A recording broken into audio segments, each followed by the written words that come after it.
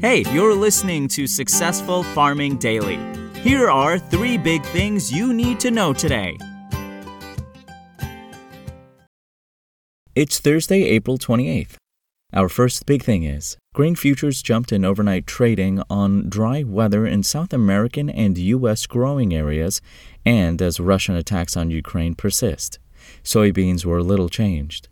Rain in parts of Brazil in the next 15 days likely will prevent further expansion of dry areas, but stress will continue for 35% to 40% of the country's second or safrinha corn crop, Commodity Weather Group said in a report. In Argentina, meanwhile, recent rains were less than forecast, pushing stress to build for about half the country's growing areas, the forecaster said. In the U.S., meanwhile, some rain is expected in the Central Plains next week, but drought relief is not favored in the southwestern half of the hard red wheat belt, CWG said.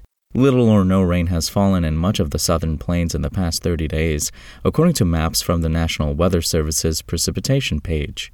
Extremely dry weather is expected in the region at least through the weekend. In Ukraine, eastern regions of the country are under fire as Russian troops intensify their attacks, according to several media reports.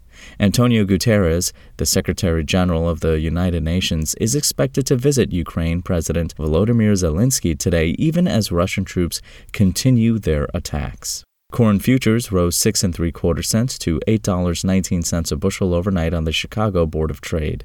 Wheat for May delivery jumped 13 cents to $11.04 1/4 a bushel, while Kansas City futures added 7.5 cents to $11.61 1/2 a bushel. Soybean futures for May delivery fell 0.5 cent to $16.92 1/4 a bushel. Soy meal lost 50 cents to $440.50 a short ton, while soybean oil futures dropped 0.7 cents to 84.07 cents a pound. Next up, ethanol output last week rebounded from an almost 7-month low while inventories continued to decline, according to the Energy Information Administration. Production of the biofuel averaged 963,000 barrels a day in the week that ended on April 22nd, the EIA said in a report. That's up from 947,000 barrels a week earlier, which was the lowest output level since September. In the Midwest, by far the biggest producing region, output climbed to an average of 902,000 barrels a day, up from 889,000 barrels on average the previous week, the agency said. Gulf Coast production rose to an average of 25,000 barrels per day from 23,000 barrels a week earlier, and West Coast output climbed to 9,000 barrels a day from 8,000 barrels, the EIA said. East Coast output was unchanged at 12,000 barrels a day for the 5th straight week. Rocky Mountain production was steady at 15,000 barrels per day, also for the 5th consecutive time, the agency said. Ethanol stockpiles, meanwhile, continued to fall. Inventories in the week through April 22nd dropped to 23.965 million barrels, the government said. That's down from 24.342 million barrels a week earlier and the lowest level since the 7 days that ended on January 14th, the EIA said in its report. And finally, red flag warnings have been issued for much of the southern plains as dry weather will continue in the region heading into the weekend, according to the National Weather Service.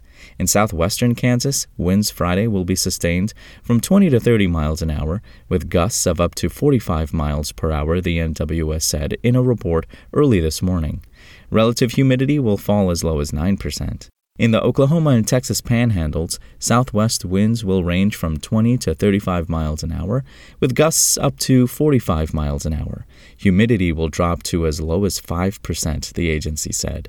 A combination of very dry air, hot temperatures, and gusty southwest winds will lead to the potential for dangerous fire weather conditions on Friday, the NWS said. Further north, high wind watches are in effect for much of central Nebraska and western Kansas starting Saturday morning. Winds will be sustained from 30 to 40 miles an hour, with gusts up to 60 miles an hour possible, the agency said. Damaging winds could damage trees and power lines, the NWS said. Travel could be difficult, especially for high-profile vehicles. Thanks for listening. Follow more news on agriculture.com.